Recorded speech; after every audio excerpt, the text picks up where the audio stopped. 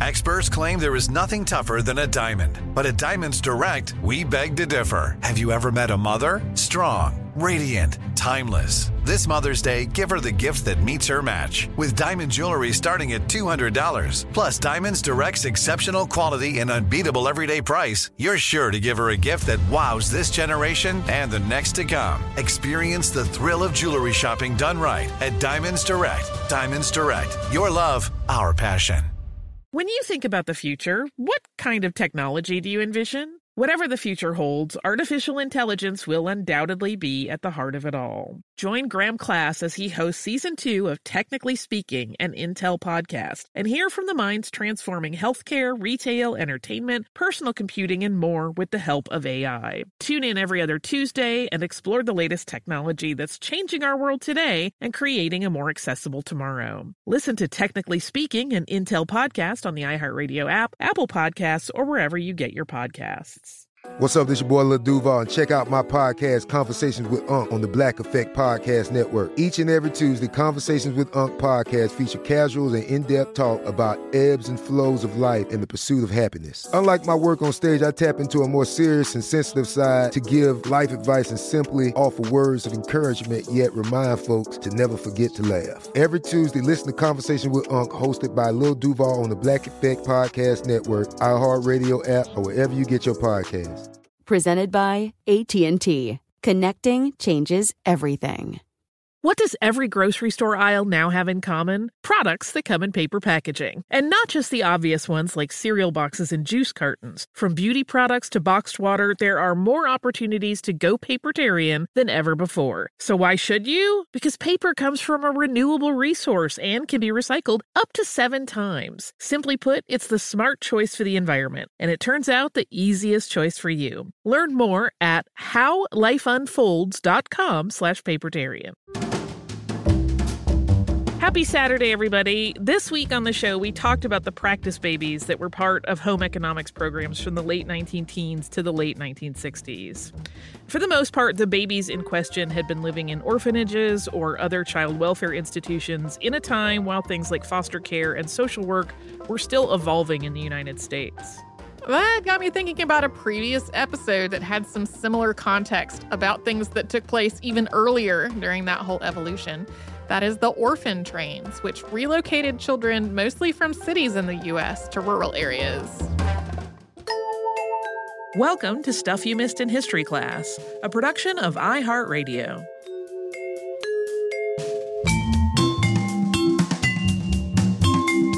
Hello and welcome to the podcast. I'm Tracy V. Wilson. And I'm Holly Fry. And today we are drawing straight from the listener requests again. This is another one that has been requested many, many, many times. It is orphan trains. If you have never heard of orphan trains before, this probably sounds to you like trains full of orphans being taken to new homes, which is kind of correct. Between 1854 and 1929, about 250,000 children were taken to new families by train, except they weren't really called orphan trains at all at the time. A lot of the children were not actually orphans, and a lot of times these families who were taking them in were more like employers. So that is a story that we're going to tell today. And to get kind of some groundwork laid, we're going to start with the context of the situation. After the end of the War of 1812, the population of the United States, and particularly in the eastern port cities, really exploded. For example, about 40,000 people lived in New York in 1800, and by 1900, so just 100 years later, it was close to 1.5 million. So many of these new residents were desperately poor and very sick, having arrived with basically nothing from wherever they were emigrating from. And depending on where they were emigrating from, they often faced a lot of prejudice and discrimination, which made it harder for them to find work and get on their feet. As a consequence of this influx of people and poverty, the U.S. saw the rise of its first slums. Poverty had always existed, but now there were entire neighborhoods that were really destitute. They had high crime rates, the buildings were deteriorating, And the circumstances were just apparently hopeless, and that was the prevailing scenario. And an alarming number of the people who lived in these neighborhoods were children. Some of the children really were orphans. Some had at least one living parent who, for whatever reason, couldn't or didn't support them. But regardless, by the mid-1800s, there were somewhere between 10,000 and 30,000 homeless children living in the slums of New York City, which at that point the whole city only had a total population of 500,000 people. So that's a pretty significant chunk of the population that are homeless street children.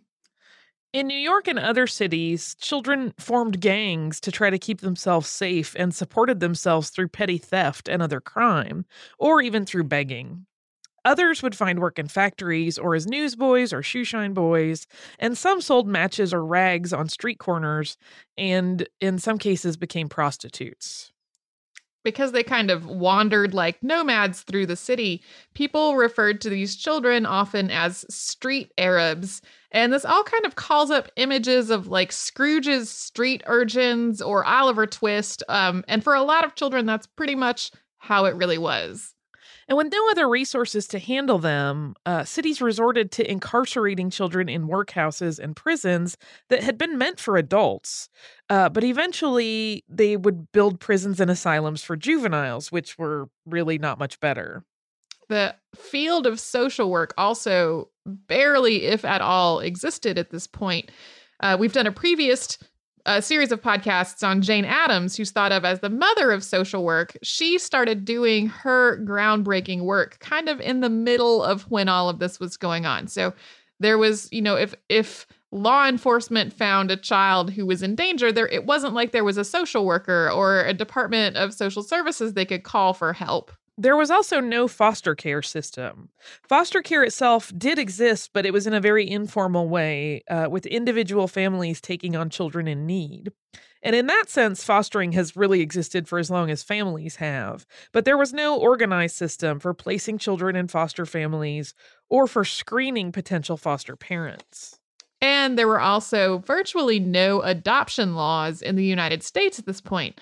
The first adoption law passed in the U.S. was in Massachusetts, and that was passed in 1851. But other than that, there was, before that point, there was no legal governance about how one made it official that this child was now part of your family. So as a result of all of this and all of these sort of gaps in a social way to deal with all these children, homeless children were a huge issue in many cities, particularly port cities. And the governments in question just didn't have the resources or programs that they would need to do much about it. This brings us to Charles Loring Brace of Hartford, Connecticut.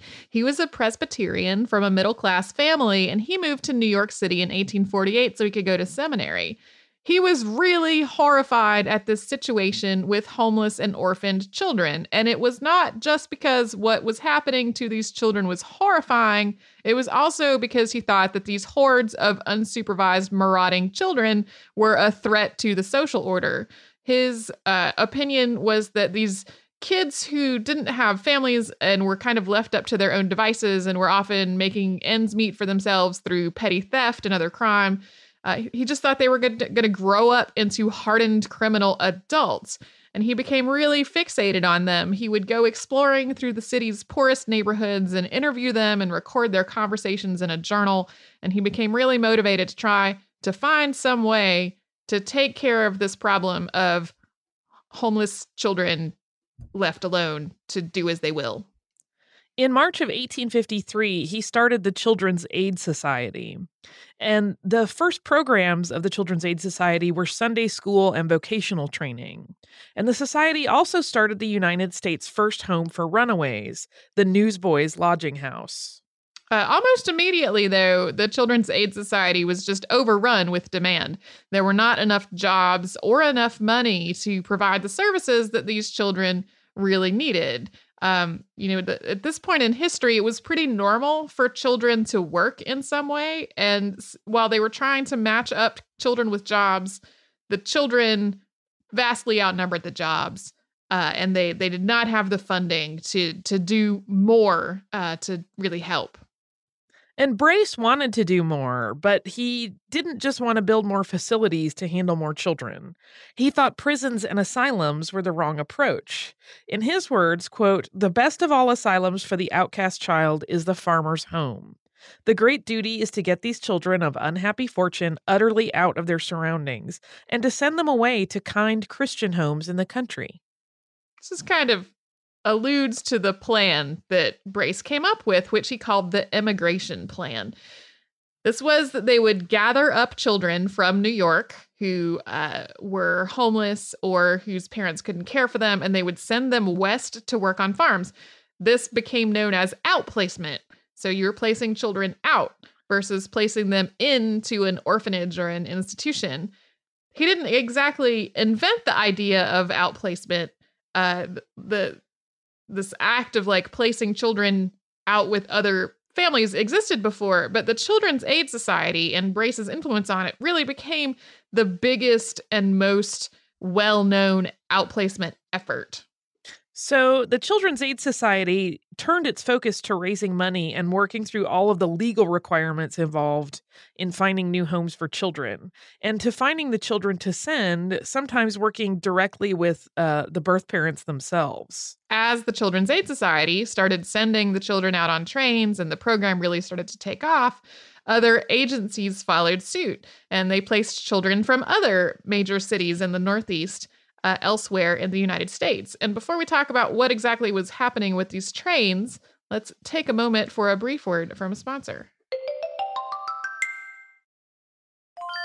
I'm Tracy V. Wilson from Stuff You Missed in History Class. Did you know small businesses make up 99.9% of all businesses in the United States? The world is powered by entrepreneurs, and if you're a small business owner or even someone dreaming of starting your own business, then you'll want to check out Season 2 of Mind the Business, small business success stories from Ruby Studio, from iHeartMedia, and Intuit QuickBooks. And every episode, hosts Austin Hankwitz and Janice Torres talk to entrepreneurs about how they've grown from the lessons of launching and nurturing a small business and how they have found success being their own boss. From the excitement of first starting out to finding the right tools and resources to process invoices and payments like QuickBooks Money, you won't want to miss these inspiring stories of entrepreneurship and discovering ways to business differently so you can too. And if you're a small business owner or even someone dreaming of starting your own business, then you'll want to check out Season 2 of Mind the Business, small business success stories from Ruby Studio, from iHeartMedia, and Intuit QuickBooks. When you think about the future, what kind of technology do you envision? Whatever the future holds, artificial intelligence will undoubtedly be at the heart of it all. Join Graham Class as he hosts Season 2 of Technically Speaking, an Intel podcast from Ruby Studio in partnership with Intel. Explore the future of technology that's rapidly evolving our world today with the help of AI. There is still so much work and research needed to fully understand the power and potential of AI, and Intel is at the forefront of implementing AI in revolutionary technology that's changing the world we live in for the better. In each episode, Graham interviews the minds transforming medicine and healthcare, retail, entertainment, personal computing, and more, while pioneering new uses for AI in these spaces. Tune in every other Tuesday and explore the latest technology that's changing our world today and creating a more accessible tomorrow. Listen to Technically Speaking, an Intel podcast on the iHeartRadio app, Apple Podcasts, or wherever you get your podcasts. If you use paper, you're a human. But if you choose paper, you're a papertarian, someone who lives a paper-based lifestyle because it has a positive impact on the planet. And also because it's the easiest choice you'll make all day. Seriously. It's as easy as reaching for boxed instead of bottled water. It's as easy as opting for beauty products that come in paper packaging. It's as easy as grabbing eggs in a cardboard container. And that's all in one trip to the grocery store, which, if everyone's being honest, you were planning to go to anyway. But paper isn't just an easy choice. Papertarians know that it's the smart choice, too. Because paper comes from trees, a renewable and sustainably managed resource. And paper products are designed to be recycled. In fact, when you choose products that come in paper-based packaging, those fibers can go on to be recycled up to 7 times. So why wouldn't you go papertarian? Learn more at howlifeunfolds.com/papertarian. Focus Features presents Back to Black. I want people to hear my voice and just forget their troubles. Experience the music and her story. Know this. I ain't no Spice Girl. Like never before. That's my daughter. That's my Amy. On the big screen. I want to be remembered for just being me. Amy Winehouse, Back to Black, directed by Sam Taylor Johnson. Rated R, under 17, not a minute without parent. Only in theaters May 17th.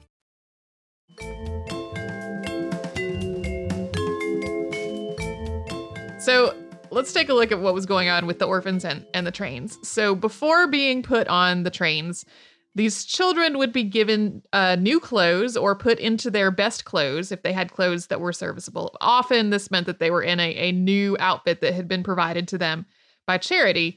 They were meant to look their best, but depending on how long and difficult the journey was, sometimes what really happened was by the time they arrived, they were filthy and sick. Someone representing the agency usually went on the train with them, and often another agent had gone ahead to spread the word and begin screening potential parents and assembling a committee of local people, which usually included doctors and clergy, to help with the approvals.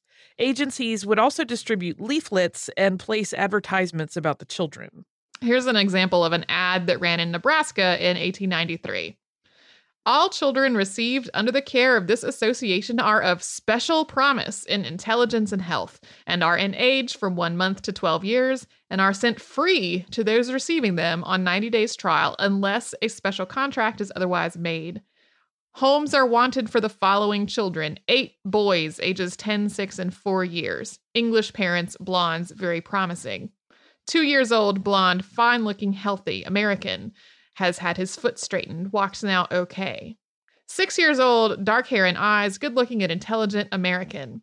10 babies, boys and girls from 1 month to 3 months. 1 boy baby has fine head and face, black eyes and hair, fat and pretty, 3 months old.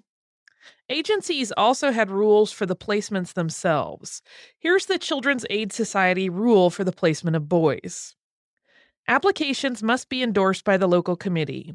Boys under 15 years of age, if not legally adopted, must be retained as members of the family and sent to school according to the educational laws of the state until they are 18 years old. Suitable provisions must then be made for their future. Boys between 15 and 16 years of age must be retained as members of the family and sent to school during the winter months until they are 17 years old, when a mutual arrangement may be made. Boys over 16 years of age must be retained as members of the family for 1 year, after which a mutual arrangement may be made. Parties taking boys agree to write to the society at least once a year or to have the boys do so. Removals of boys providing unsatisfactory can be arranged through the local committee or an agent of the society, the party agreeing to retain the boy a reasonable length of time after notifying the society of the desired change. This kind of reminds me of when you get a pet through pet rescue. Yeah. And obviously this particular set of rules is from after states had started to pass adoption laws, which was actually done in part to kind of curtail the more willy-nilly aspects of this placement of children that was going on. When the train arrived at a town, the children would be taken to a playhouse or a theater or some other suitable gathering place that had places for spectators and places to display the children. And the children would be paraded across the stage for the families to inspect. And so the term up for adoption purportedly comes from this practice of literally putting the children up on stage. And often the whole town would come to watch whether they wanted a child or not.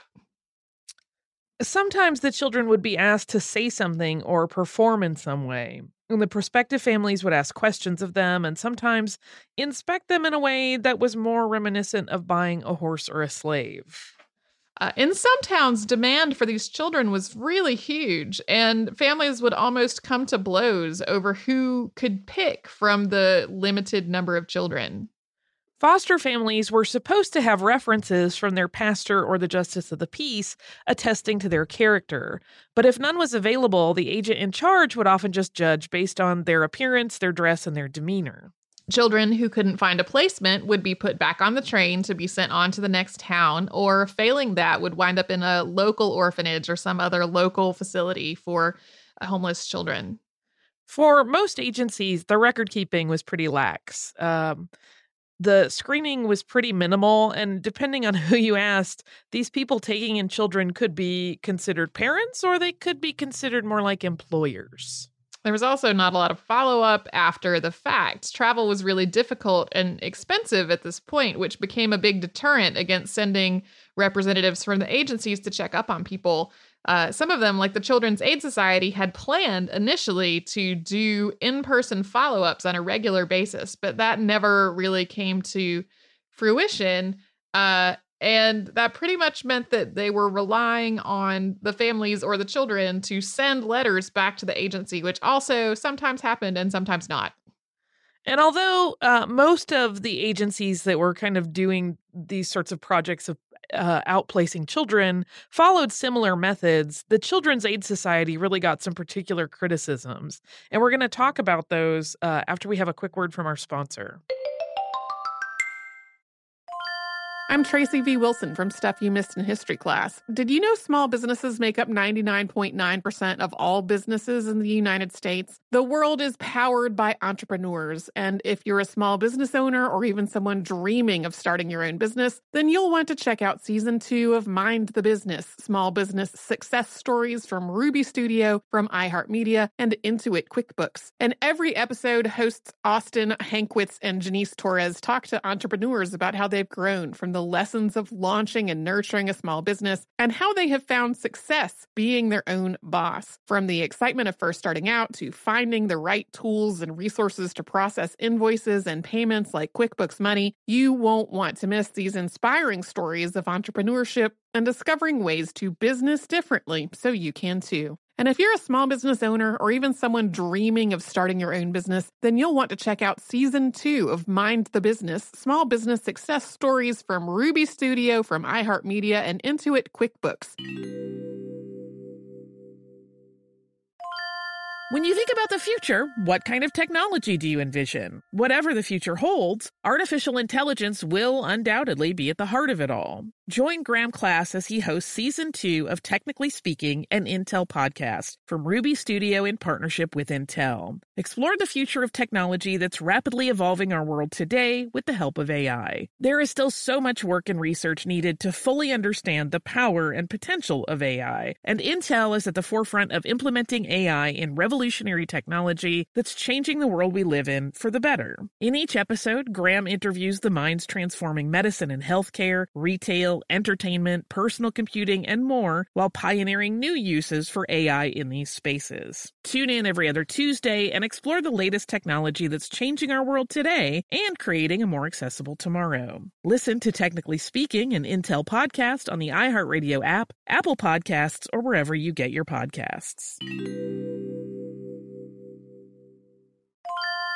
If you use paper, you're a human. But if you choose paper, you're a papertarian, someone who lives a paper-based lifestyle because it has a positive impact on the planet. And also because it's the easiest choice you'll make all day. Seriously. It's as easy as reaching for boxed instead of bottled water. It's as easy as opting for beauty products that come in paper packaging. It's as easy as grabbing eggs in a cardboard container. And that's all in one trip to the grocery store, which, if everyone's being honest, you were planning to go to anyway. But paper isn't just an easy choice. Papertarians know that it's the smart choice, too. Because paper comes from trees, a renewable and sustainably managed resource. And paper products are designed to be recycled. In fact, when you choose products that come in paper-based packaging, those fibers can go on to be recycled up to 7 times. So why wouldn't you go papertarian? Learn more at howlifeunfolds.com/papertarian. Focus Features presents Back to Black. I want people to hear my voice and just forget their troubles. Experience the music and her story. Know this, I ain't no Spice Girl. Like never before. That's my daughter. That's my Amy. On the big screen. I want to be remembered for just being me. Amy Winehouse, Back to Black, directed by Sam Taylor Johnson. Rated R, under 17, not a minute without parent. Only in theaters May 17th.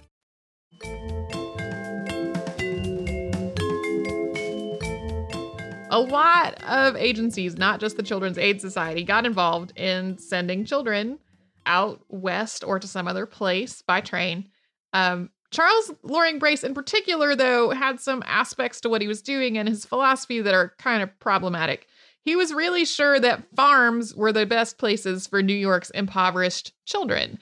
They would get used to doing honest work there, and they would ideally have the affection and support of a family. And this, I mean, it sounds like an at least well-meaning plan on the surface, but there are aspects of it that are pretty problematic.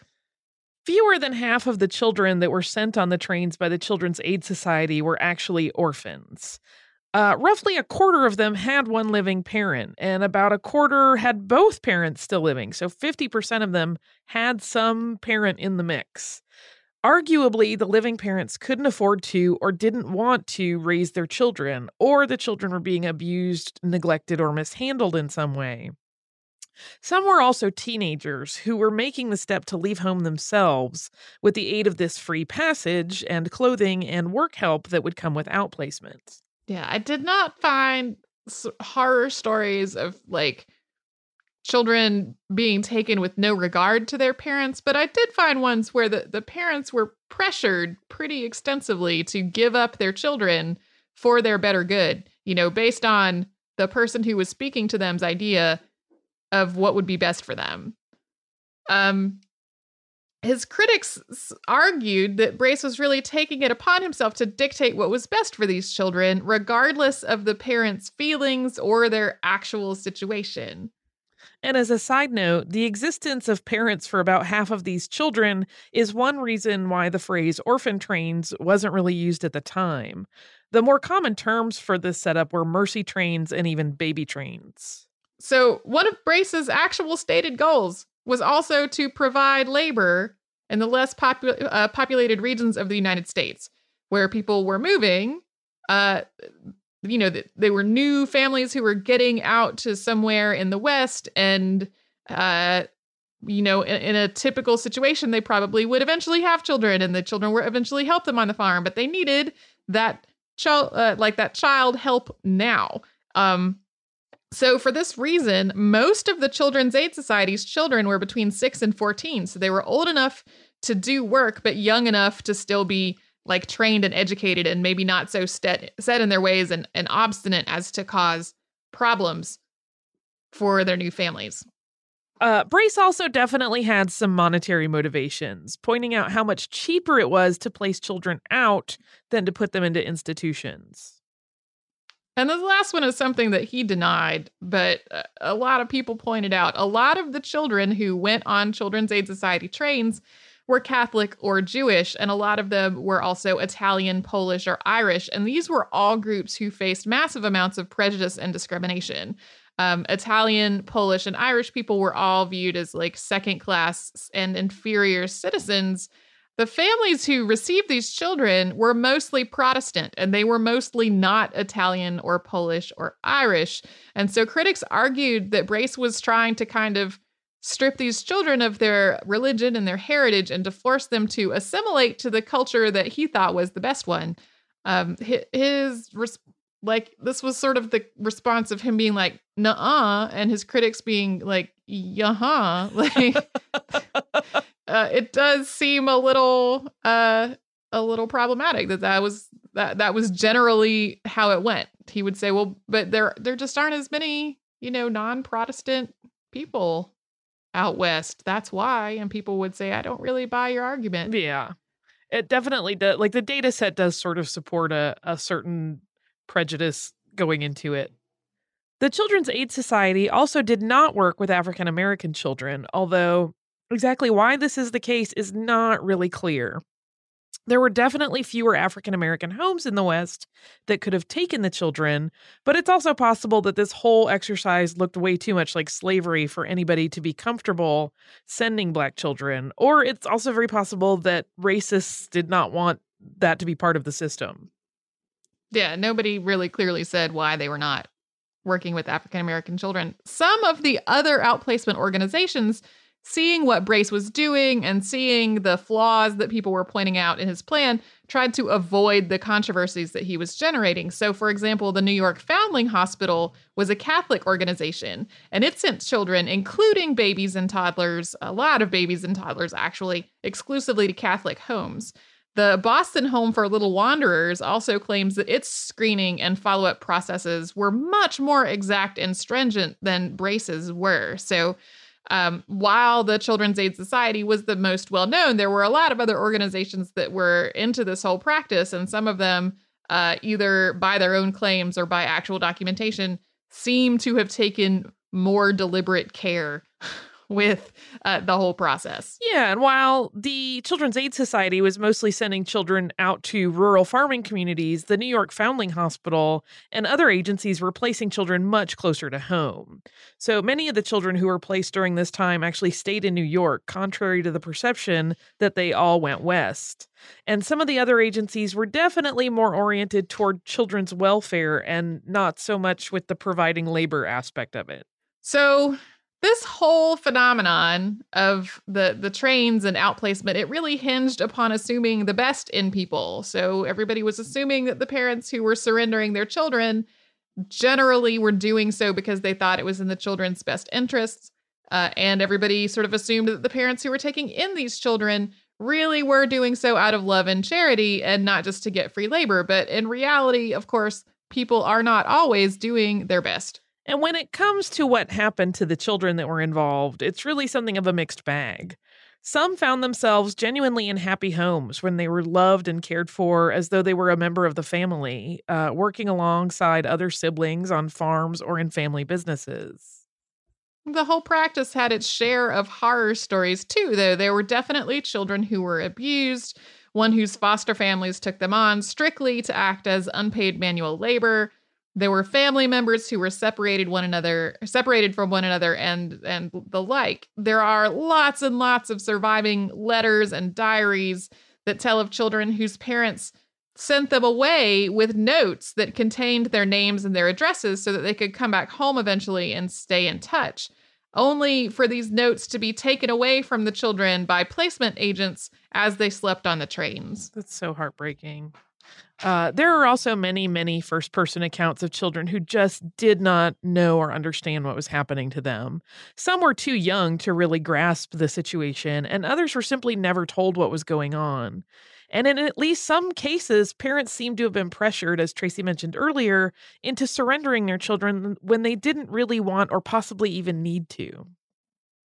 Outplaced children also did not necessarily get a warm welcome in their new communities. A lot of people viewed the train children, as they were called, with suspicion. Surely they must have been of poor character or have come from bad families. There were also religious and cultural tensions as Catholic children were placed with Protestant families, and as we were speaking about earlier, ethnic tensions with Irish and Polish and Italian children who were placed into communities that carried prejudices against all of these people, all of these nationalities. So sometimes, a child would leave a situation where they were homeless and begging on the streets, and they would wind up in a situation where they had food and shelter, but were outcast and faced derision from the community. And there were also cases where foster parents had taken in these children and they truly loved them and, raised them as their own. And they lived in this sort of constant fear that someone was going to come and take their child away from them someday. There was finally an independent investigation of the Children's Aid Society in 1883, and it found that there was very little screening of the prospective parents and very little supervision of the overall process. A significant number of the older boys who had been outplaced had later run away from home. But overall, the investigators found that for the most part, the children under the age of 14 who had been outplaced by the Children's Aid Society were doing okay. Outplaced as a child, Andrew Burke became governor of North Dakota, and John Brady became governor of Alaska. They had both been sent to the same town in Indiana on the same day, and the man who adopted John Brady had actually been a judge there. Because records weren't kept very well, while we do have, stories about what some of these children grew up to be, A lot of times the children who had been placed out lost all track of their birth families if those families still lived. And so in, more recent years, their children and grandchildren have been trying to trace down the family genealogy and just have been unable to figure out where their parent or grandparent came from before they got on the train. The last train ran on May 31st of 1929, carrying 3 children to Sulphur Springs, Texas. And there were several things that kind of worked all together to really bring an end to this approach to outplacement. One was that the Great Depression made the trains financially unsustainable, and people began to focus more on local outplacement of children. Prior to that, the trains had gone nearly to every state, including as well as Canada and Mexico. But also a big factor in it was that social agencies had started focusing on trying to keep children with their birth families wherever that was possible. The agencies that had been part of the orphan train movement later morphed into adoption and foster care agencies as we think of them today. And Brace's idea that children are better off in homes than in institutions continues to be at the heart of today's foster care programs. This movement is often credited for spawning the foster care system as we know it today. And many states' adoption laws were put on the books in an effort to rein in Brace's seemingly haphazard placement of children with families. A lot of the news articles that you will see about the orphan trains, the American Heritage series that was, or the American Heritage TV show installment that was about the orphan trains, most of these are from the mid-1990s, as the last riders of the orphan trains were getting into their 80s and 90s. So very few, if any, of the people who were placed out on the train survive today. But fortunately, in the 80s and 90s, people did a lot of documentation of like oral histories and first-person accounts and talking to people who had ridden on the trains and been placed with a new family about their experiences. Today, the Orphan Train Complex and other orphan train historical and heritage societies try to keep the movement documented and help the descendants of children who rode the trains connect to one another. So a whole lot of people have asked us to talk about orphan trains. Yeah, it's fascinating. And it turned out to be a whole lot more layered than what I knew of it going into it. I basically knew the orphan trains. They took orphans on trains to get new families, and that is pretty reductive. Yeah, well, and it's one of those things that there are a lot of complex angles to it. Like, while the initial impetus for it was surely like a good intent, it ended up doing some not so great things, but also had some legacies that were good. Yeah, well, and I think one of the things that may not have occurred to anyone, or it might not have been nearly as much common knowledge at the time, there have definitely been efforts in multiple places in the world to place minority children with majority families in an effort to make them assimilate. Mm-hmm. And while that was not the specified intention of any of the agencies that were running orphan trains, it did have a little bit of that flavor, which is troubling. Yeah, it's like I said, good and bad. Some good legacies, some very unfortunate circumstances.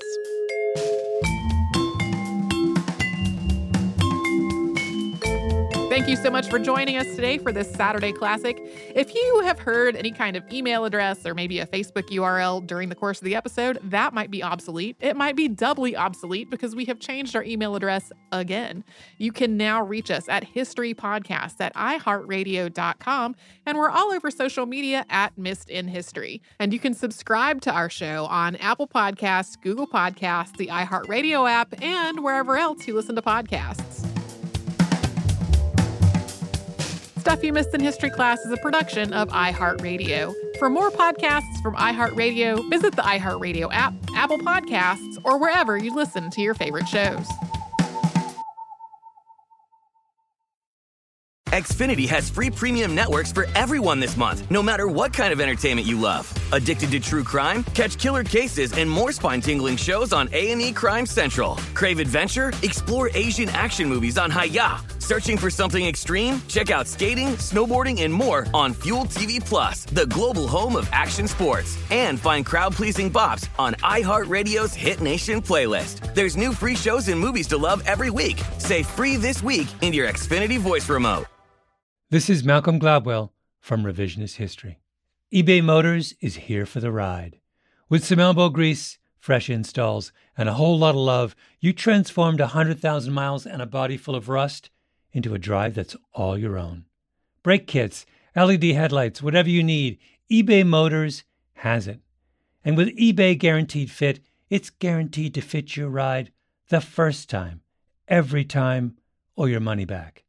Plus, at these prices, you're burning rubber, not cash. Keep your ride or die alive at ebaymotors.com. Eligible items only. Exclusions apply. This is Raquel Willis from Queer Chronicles.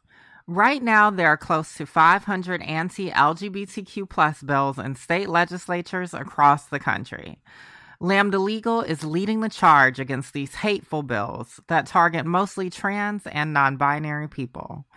You can fight discrimination and help write the next chapter of Lambda Legal history.